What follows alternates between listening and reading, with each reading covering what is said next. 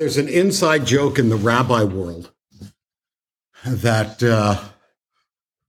when do most rabbis like to take a week off?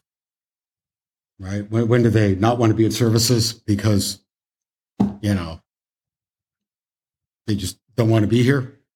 And the answer is on this portion of the week, right?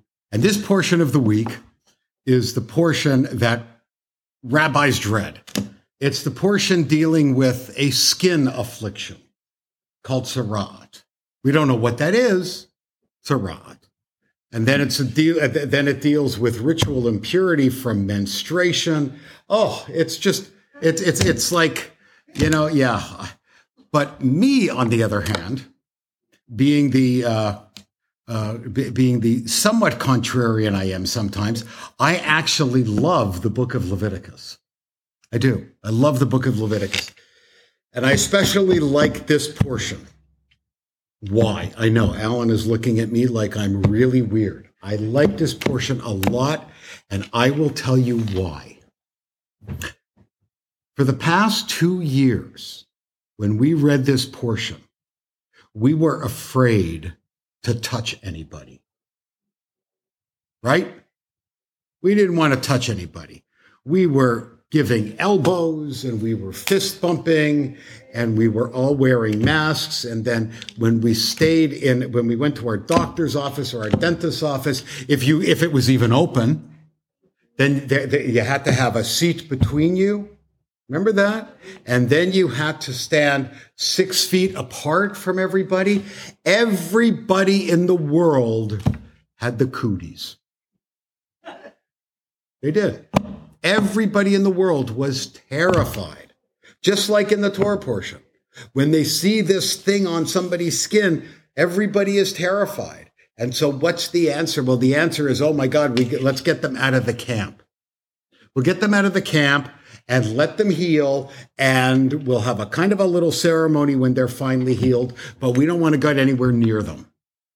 So Stella and I were talking just this morning, coincidentally, and we were talking about how during COVID, especially at the beginning, you may remember this, we used to get our groceries, right? And somebody would bring our groceries because nobody would go into the stores, right? Because everybody was infected. And they would bring, we would order the food and then we would leave it they would leave it in front of the garage, but then we had to pay them by leaving the money in the mailbox. I mean, it was a whole Magunsa Megillah, right? And the whole point was that nobody should get sick. It wasn't a bad idea. We kept our distance from everybody. The problem is that some of us have still kept our distance. In the time of the story from the Torah, the community was still afraid. And the community would send the priest, and the priest would go look at the person, and they would say, oh, okay, here's what's going on. Let's wait a couple more days. And then the priest would go back again and say, this person is getting better. And then they would do an immersion, and then they would come back into the camp. What happens too often, though, is that when people are sick, it makes us incredibly uncomfortable. And we like to keep our distance. And even if we don't like to keep our distance, we do keep our distance. One of the illnesses that's getting a lot of airtime these days is mental illness. When I was growing up, when you were growing up, mental illness was this stigma. Now we understand mental illness much better. We're able to treat it. And there are people who extend their hands, extend their hearts. They volunteer to work with people who are mentally ill. There are people who are physically ill. I know that there's a lot of physical illness that makes us uncomfortable. We want to walk away. We want to run away from it. We don't want to see it. It disturbs our field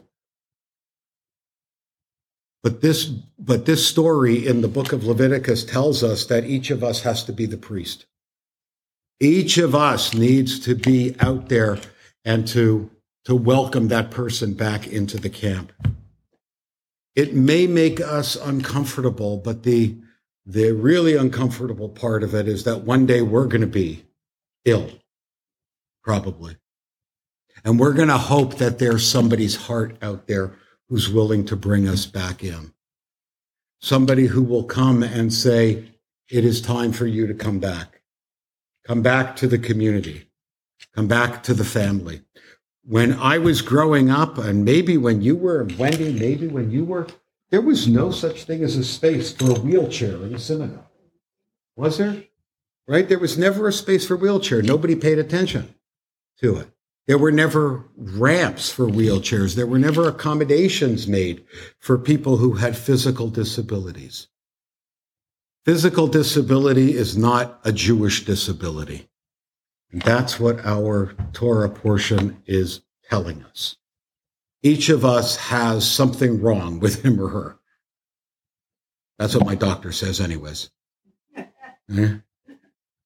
But each of us also has not only the power, but also, I hope, the inclination to reach out to the person who's outside the camp and say, please come back.